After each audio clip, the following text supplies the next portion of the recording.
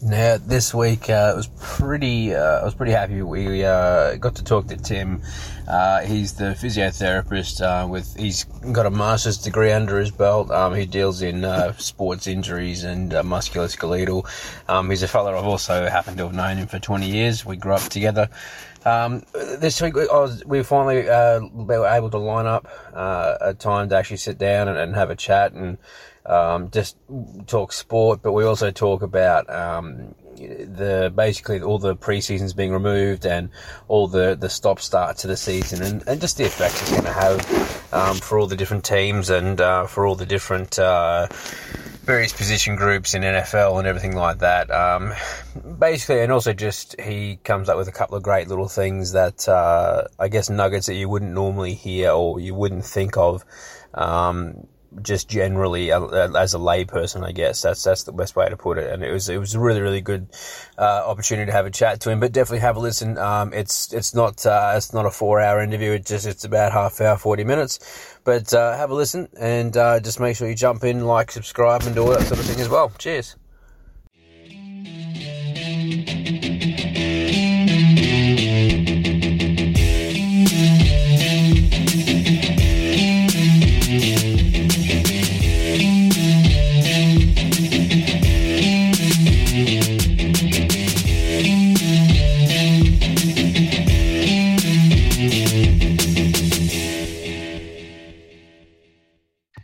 Alrighty, and we're in, mate. So I'll start off. Well, obviously, this is we're doing a bit of an interview type thing, and we might turn into a bit more of a regular segment. But for the listeners that are just joining us now, we've got Timmy Lynch. He's a sports physio. Actually, I'll tell you, you're probably better off explaining who you are and everything else. But basically, from me, I've known Timmy for 20 years now.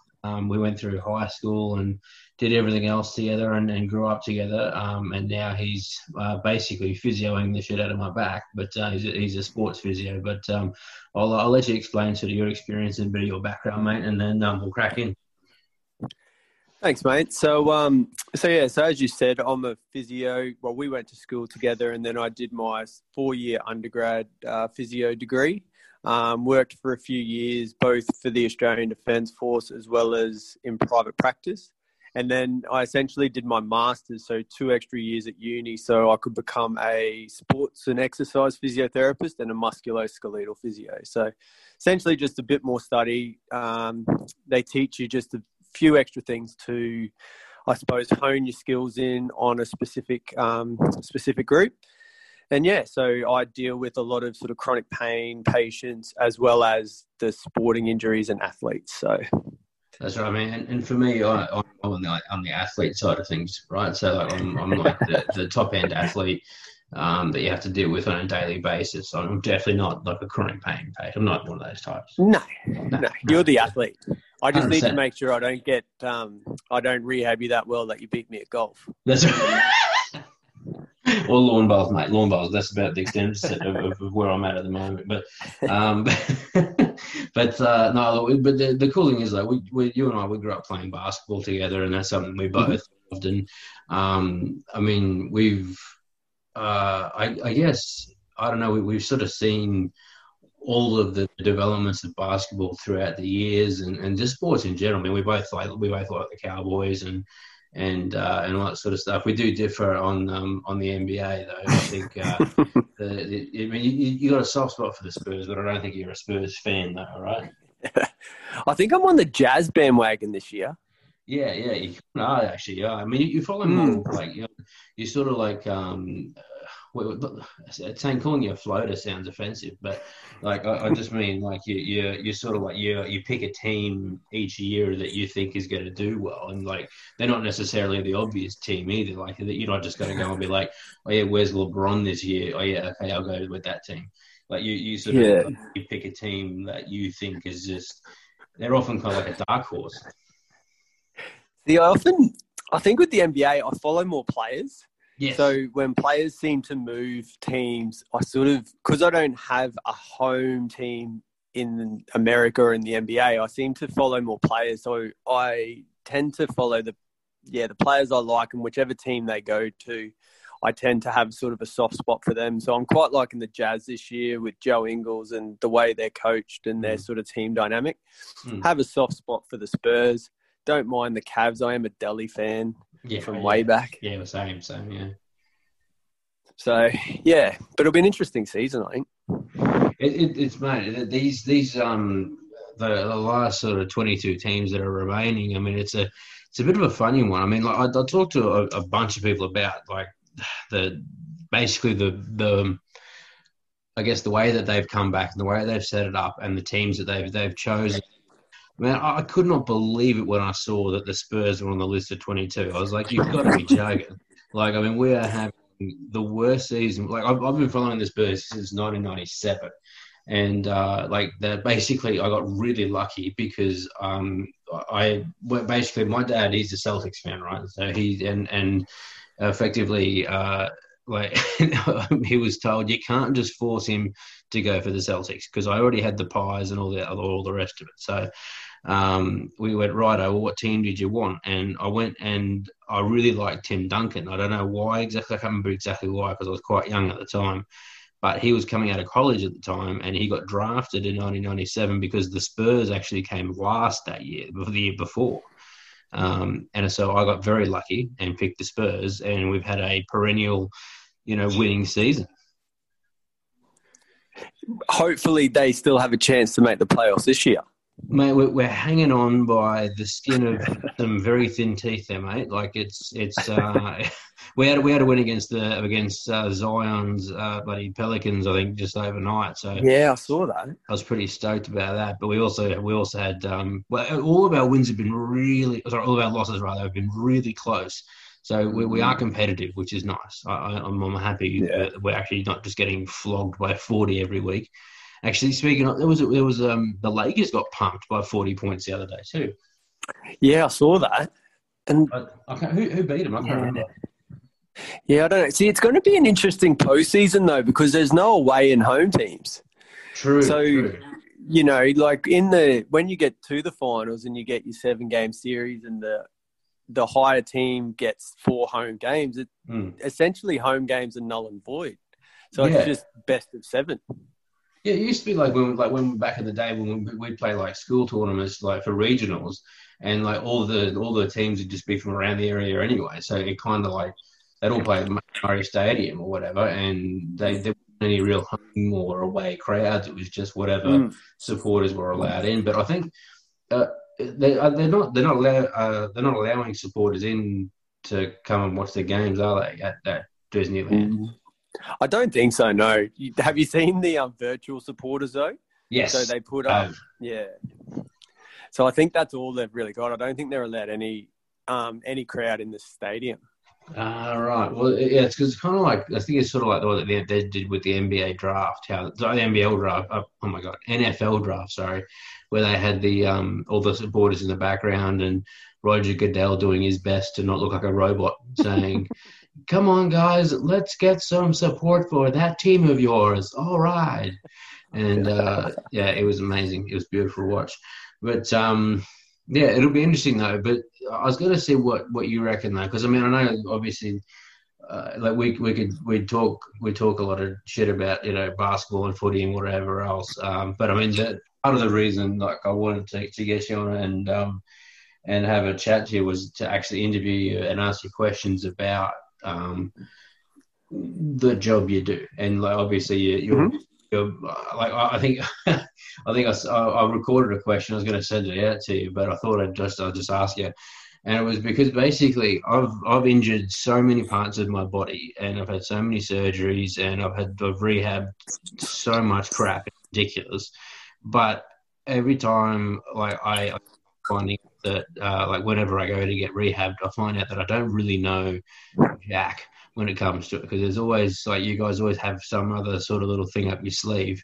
But I was going to say, like, what's probably for yourself with all these guys coming back from, say, like having no preseason for the NFL or having a big break in between the season stopping and starting and all these other things. Like, what would you say would be what's going to be the biggest effect? Is it going to be things like ACLs, or are we going to see guys popping shoulders, pectoral tears? What do you reckon? What's going to be the sort of the theme? That's a good question. It's really going to depend. Thank you. I appreciate that. I'll get that one up. Let's see. It's really going to depend. A lot of injury stuff these days, they try and there's a lot of sports science that goes into professional sports these days, and they really spend a lot of time looking at an athlete's load management. And I think that's probably going to be one of the biggest things that's going to come up this year with the injuries, because a lot of the athletes' load has changed so much. So during COVID for the NBA season, for example, normally they'll go through a preseason or a training camp, then some preseason games, and then get into their 82-game season. And one of the things that they do is you want to, with an athlete, slowly build up their load so they don't spike too quickly. So you can't go from doing nothing, sitting on a beach in Hawaii somewhere, to then going straight into an NBA game. You got to sort of prep your body. So what I think has happened this year with the NBA is they did that at the start of the season. They've then had this big time where they weren't really allowed to do anything. Like in the States, I think everything sort of got shut down. So, they weren't allowed to train together. I don't know how much access they had to basketball courts and all that sort of stuff. So essentially what that's going to do, and then now they've gone into the bubble and they're playing, back-to-backs and all that sort of stuff. So the players haven't had a chance to essentially prep their bodies. They get that sort of like what they call it match fitness, right?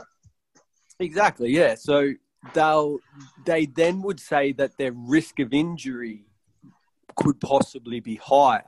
And they look at like not non-traumatic, but more non-incident injuries or non-traumatic injuries. So non-contact injuries. So that's where you'll get your calf strains, your hamstring strains, your ACL injuries, possibly your pec tears. And then when you go to the NFL, they're a contact. Well, basketball is contact, but it's nowhere near the contact as what the NFL is. So you've got to condition your body to actually giving contact and receiving contact. So, the linemen have to get used to banging bodies again, essentially on the line. So when they don't do that for a period of time and then go back to it, that's when the risk of injury is going to be higher. So, in basketball, I dare say ankle sprains will be a bit higher, maybe some soft tissue injuries and some knee injuries. In NFL, though, I reckon you'll be looking at, it'll depend on the position of the player, but you'll be looking at more, maybe the pec tears, bicep tears for those big linemen, knee injuries for the linemen, possibly Achilles injuries. Like, I don't know if you saw in the baseball last week, a pitcher ruptured his Achilles. Yes. And it was interesting. I actually follow quite a high up baseball specialist physio over in the States. And he looked back, and I read an article or a post that he put up, and he sort of said, you often, in sports injury management, you often point fingers. Like when an injury happens to an athlete, you go, he wasn't strong enough, or the conditioning coaches didn't do well enough, or the medical staff. Right. But his opinion on that pitcher was sometimes you just have bad luck. Sometimes wrong place, wrong time. And there's just that luck. But I suppose with athletes, from a medical professional or a sports physio point of view, you want to try and make or create as robust athletes as you can. So you want them to be able to tolerate anything that can get thrown at them and be safe doing it. Yeah. So you want them to be able to like cop the hits and still keep going. I mean, because I talked about, like, I'm actually about to upload an article like that one thing that you just talked about. Like it's a really interesting thing. Like you look at the Kansas City Chiefs winning the Super Bowl, right? So that the difference between them winning and probably realistically not winning, it was so minute because I think it was pretty early on, or maybe it was at mid season. Patrick Mahomes, like this guy who, if for anyone that doesn't follow the NFL, he's kind of like the second coming of Jesus as a quarterback, and he's pretty phenomenal. And what he does, and he's scored 50 touchdowns, and he's just an absolute freak show of an athlete. But anyway, the point is that he copped a knee injury. Now, it looked like he had a full ACL, probably ACL, MCL, PCL, his whole knee. They thought it looked horrendous. But it turned out that he got very lucky, and it was only like a partial tear, or it was just a partial, like a big strain more than anything else. So he was able to basically just strap the shit out of it and just have it heavily braced, and just try and throw off his own foot. And he did it so successfully that they won the Super Bowl. I mean, the difference between them winning and losing is that his knee having, like a couple of extra pounds of pressure put on it, or, just an extra couple of millimeters before his Achilles snapped. So, I mean, that sort of thing, that luck stuff, sometimes that's just what it comes down to. Like, you just can't. Yeah. You just can't plan for him. I mean, you can sometimes be the most perfect athlete, like Usain Bolt, for example. I mean, he still popped a hammy every now and again. Like, it just is what it is. Like, But I mean, I guess what sort of stuff are these guys trying to do? Like load management. I mean, to me, my load management means I've had too much custard after dinner. But like, if I'm talking load management for these athletes, I mean, you obviously come from a physio standpoint, injury rehab, injury prevention. I mean, prevention's obviously better than cure. That's kind of what you're getting at, I'm guessing, right? Yeah. And so, few examples of load management. The easiest way to sort of put it would be in a baseball pitcher.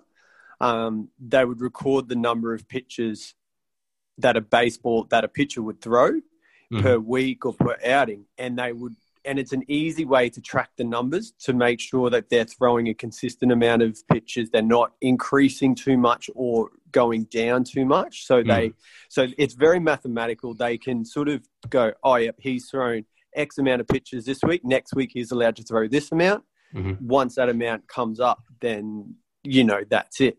It's a similar type thing in the NBA at the moment. There's a bit of, I was watching a bit of one of the games today. I think it was the Clippers game, and they were talking about Paul George and Kawhi Leonard, and they're on minute restrictions. Yes. And so, that's sort of essentially what they're trying to do there is, tolerate or manage their load. So, especially with back-to-back. So, I know the Clippers went on a back-to-back today, so they played again yesterday. So, some of the minutes that that Kawhi and Paul George may have played, so they're high earning players, but they're also coming off a few injuries. So they're trying to protect them as much as possible. Right. To reduce the risk of injury. And the same thing with Zion. He had quite a significant knee injury, a knee injury in college and a significant knee injury in the preseason and training camp. And so when he's coming back this year, he's only 19, 20, and his body's not completely fully developed yet either, even though he looks a bit like a freak. Yeah. So, the organization will take they want to protect him. He's their asset. They want to make sure that he doesn't get injured. Right. And I suppose, because then you also look back, I don't know if you remember a few years ago when Robert Griffith III was playing for Washington. That was so he did his, so from memory, I think he did his knee a week before, and then then they got into their finals game or wildcard game or to that next round, and he was a dynamic quarterback on his feet. And as soon as he did his knee injury, and he wanted to be there for his team, so he went out and then he made his, and I don't know the ins and outs of exactly what the injury was compared to what it was after that game. But, it was heavily braced and it was made a lot worse. But his career after that, he never had his speed back. And he was a great young quarterback as well. Oh, he was phenomenal.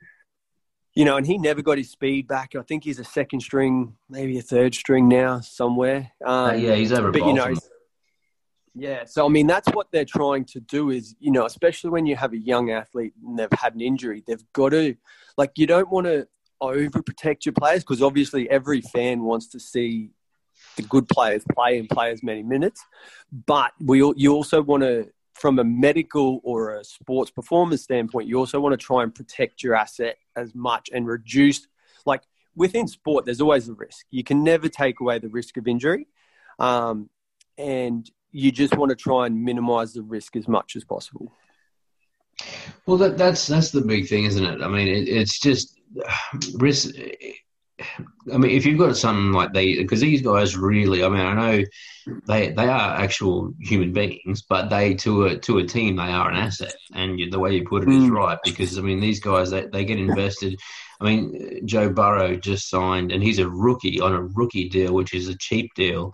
He just signed it for $36.1 million over the next, however many years.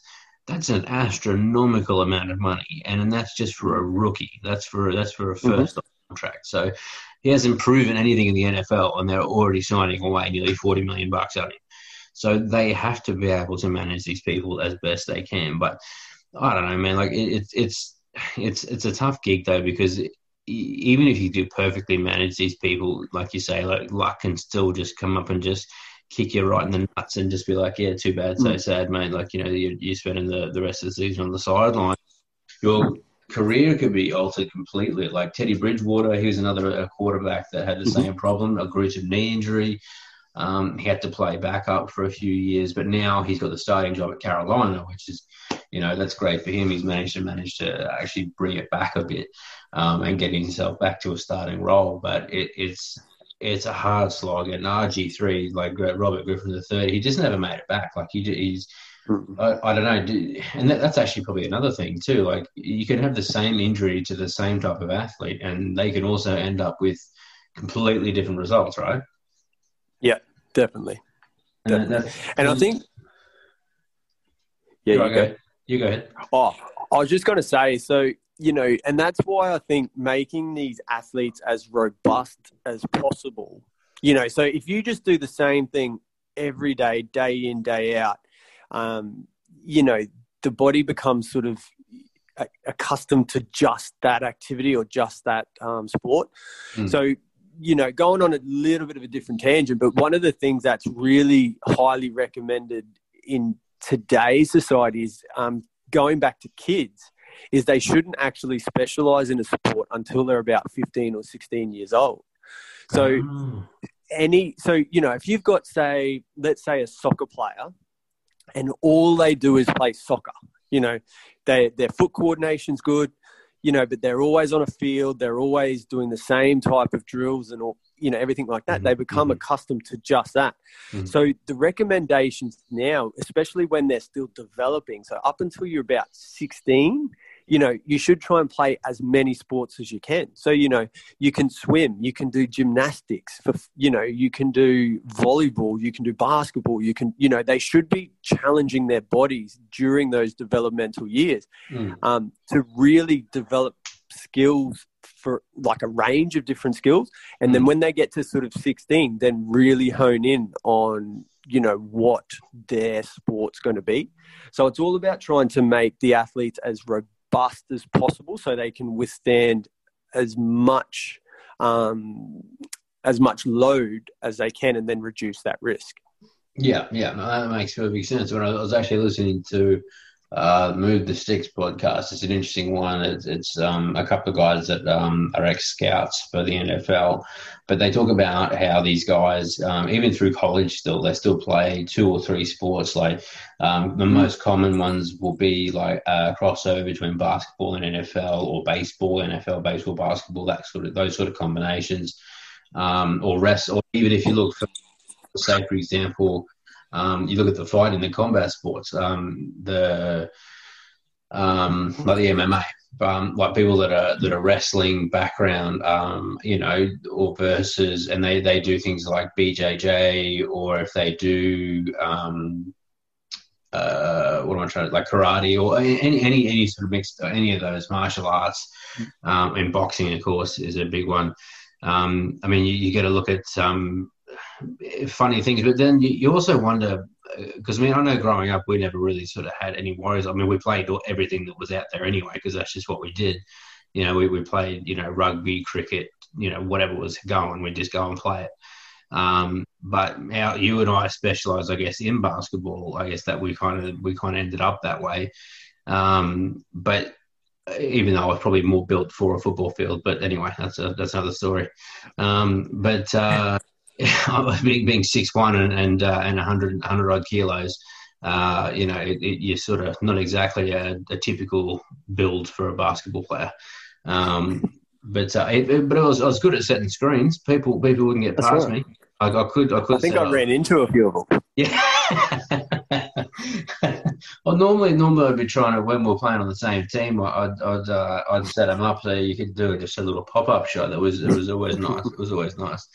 But just sort of run someone into me as hard as you could. But it was. But anyway. But the point I'm making is that like we'd end up, I guess, with all different types of capabilities, because just as a general human, you end up with a lot of different skills. It's an interesting sort of thing. So they reckon now to basically expand horizons, expose the kids to as many sports as possible, and then when they get to that sort of mid-teens, then go nuts. But because you'd think, like the logic would say, the earlier you start playing a sport and just continue, like that, you say, for example, if you want to be a boxer, you start boxing from the age of 3 years old and you do it for the next 20 years, that you'd be the best boxer in the world, right? Like that's the logic. But it's not necessarily the case, basing off what you're saying. Is that about right? Yeah. Because you want to make, I suppose that's when you can get sort of those overuse type injuries as well. So one of the examples for long distance runners, one of the things I usually tell a lot of long distance runners is so when you think about running sort of like, let's say, half marathon or marathon level, you're running long distances on the road in a straight line. Every time you take a step, you're loading up, you know, everything exactly the same. You hit with your heel or your midfoot strike, but then you're sort of pushing off in exactly the same direction. So I usually say to a lot of long distance runners to incorporate some trail running into their training regime. So when you run on a trail, you're doing hills, you're going up, you're going down, you're on unstable surfaces. So what that does is that allows the body to, you know, it's got to be able to adapt to those different things. It's not getting the same movement pattern over and over and over again. Exactly. Yeah. Because that makes perfect sense, because you want to make sure that, you know, you're getting, you know, all different types of exposure. So those little muscles that don't get used all the time end up with some kind of, I guess, some kind of usage and some kind of, like, you know, they just don't like shit themselves as soon as you go to use them, that kind of thing. That's basically the idea. Yeah. So basically, mate, when it comes down to being a physio, obviously, you know, you get asked a lot of questions, a lot of weird ones. I'll ask you a sports-related question. Basically, now, when it comes to being a physio, like I was saying, you get asked a bunch of questions, but like I'll ask you one that's sports-related. So it'll be basically where it'll be, I want you to tell me who you think is going to take out the NBA championship, but I also always love a dark horse. So for me, I think Toronto is going to take it out, but but by dark horse is probably actually the Jazz. That's who I think, if they can get on a hot streak and actually get going, then they'll be in the running for it. But so that's the question for you. And then the other one I want you to, is something that, like I was saying before, like I've rehabbed a million injuries, and I've never sort of been able to. I'm always surprised by different things that I learn every time. So I was going to see what's something that when you're treating people, it's like one of those things that people just never think about, never know when it comes to rehab an injury. So go for the NBA question first. So who's your pick? Oh, okay. NBA, I think the Lakers will take it out this year. Yep. I think playoff LeBron will come out and I think they'll take it out, but I think it'll be Lakers versus Bucks in the East.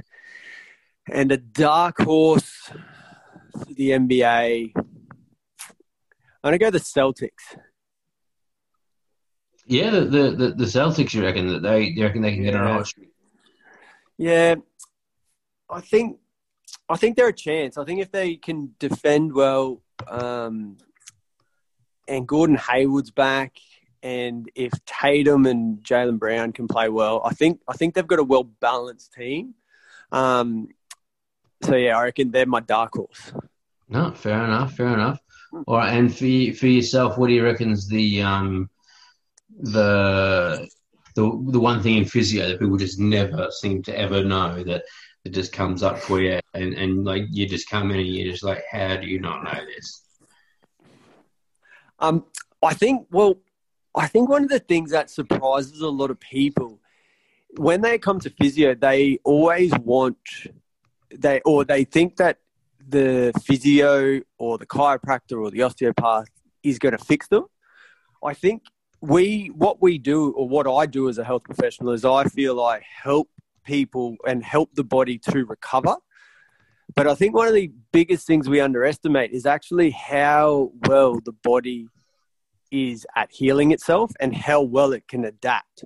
So a story that I heard not that long ago on how the human body can adapt was I heard a story of a young kid who was born without a tibia.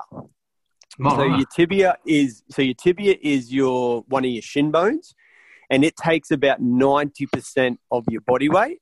And then your fibula, so the outside shin bone, it only takes about 10%. So he was born without a tibia. So I'm not 100% sure on why or how, but he had his fibula, but yeah, no tibia. Wow. And so he started, when he was a young boy, obviously they knew, but he started sort of learning to walk and walking. And so they showed x-rays of what he was like when he was maybe 2. And the fibula just looked like a normal fibula, and he didn't have his tibia.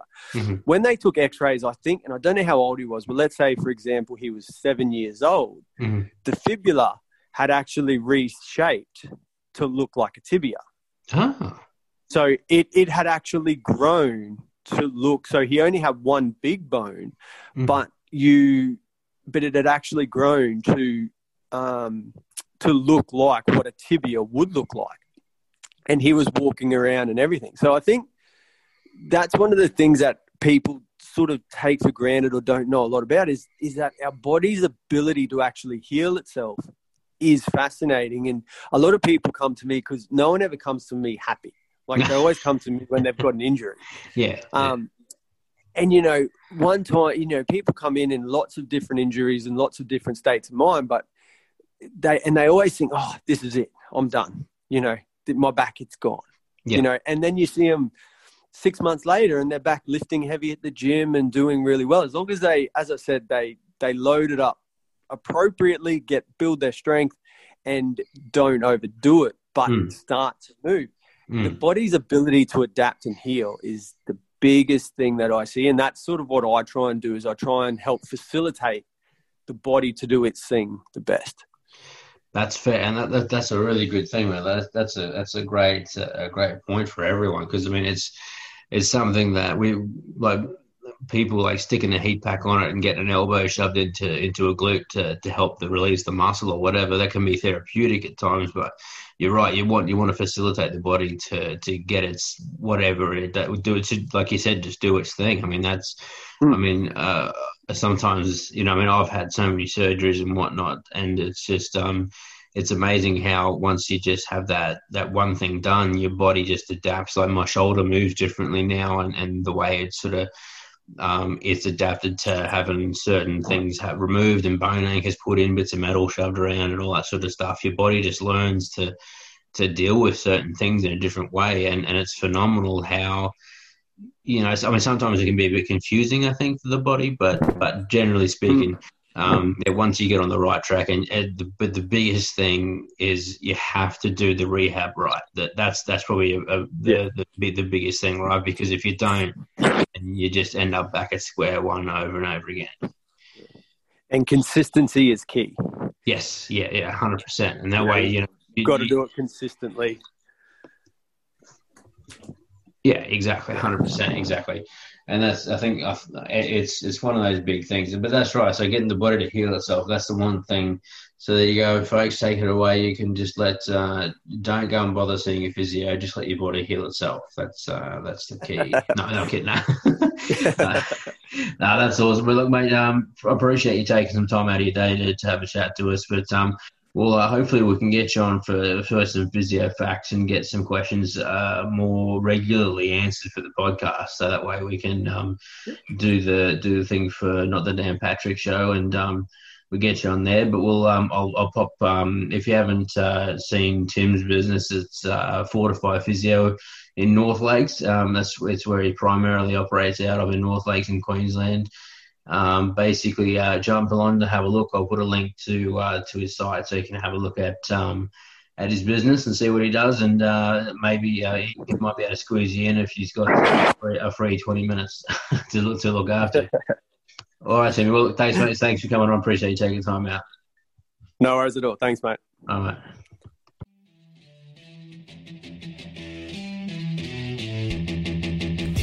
Well, that's the end of the episode, and thanks so much for listening, and tune in next time for some more next level content, and please do make sure you subscribe and review. It's a big help to us. Cheers.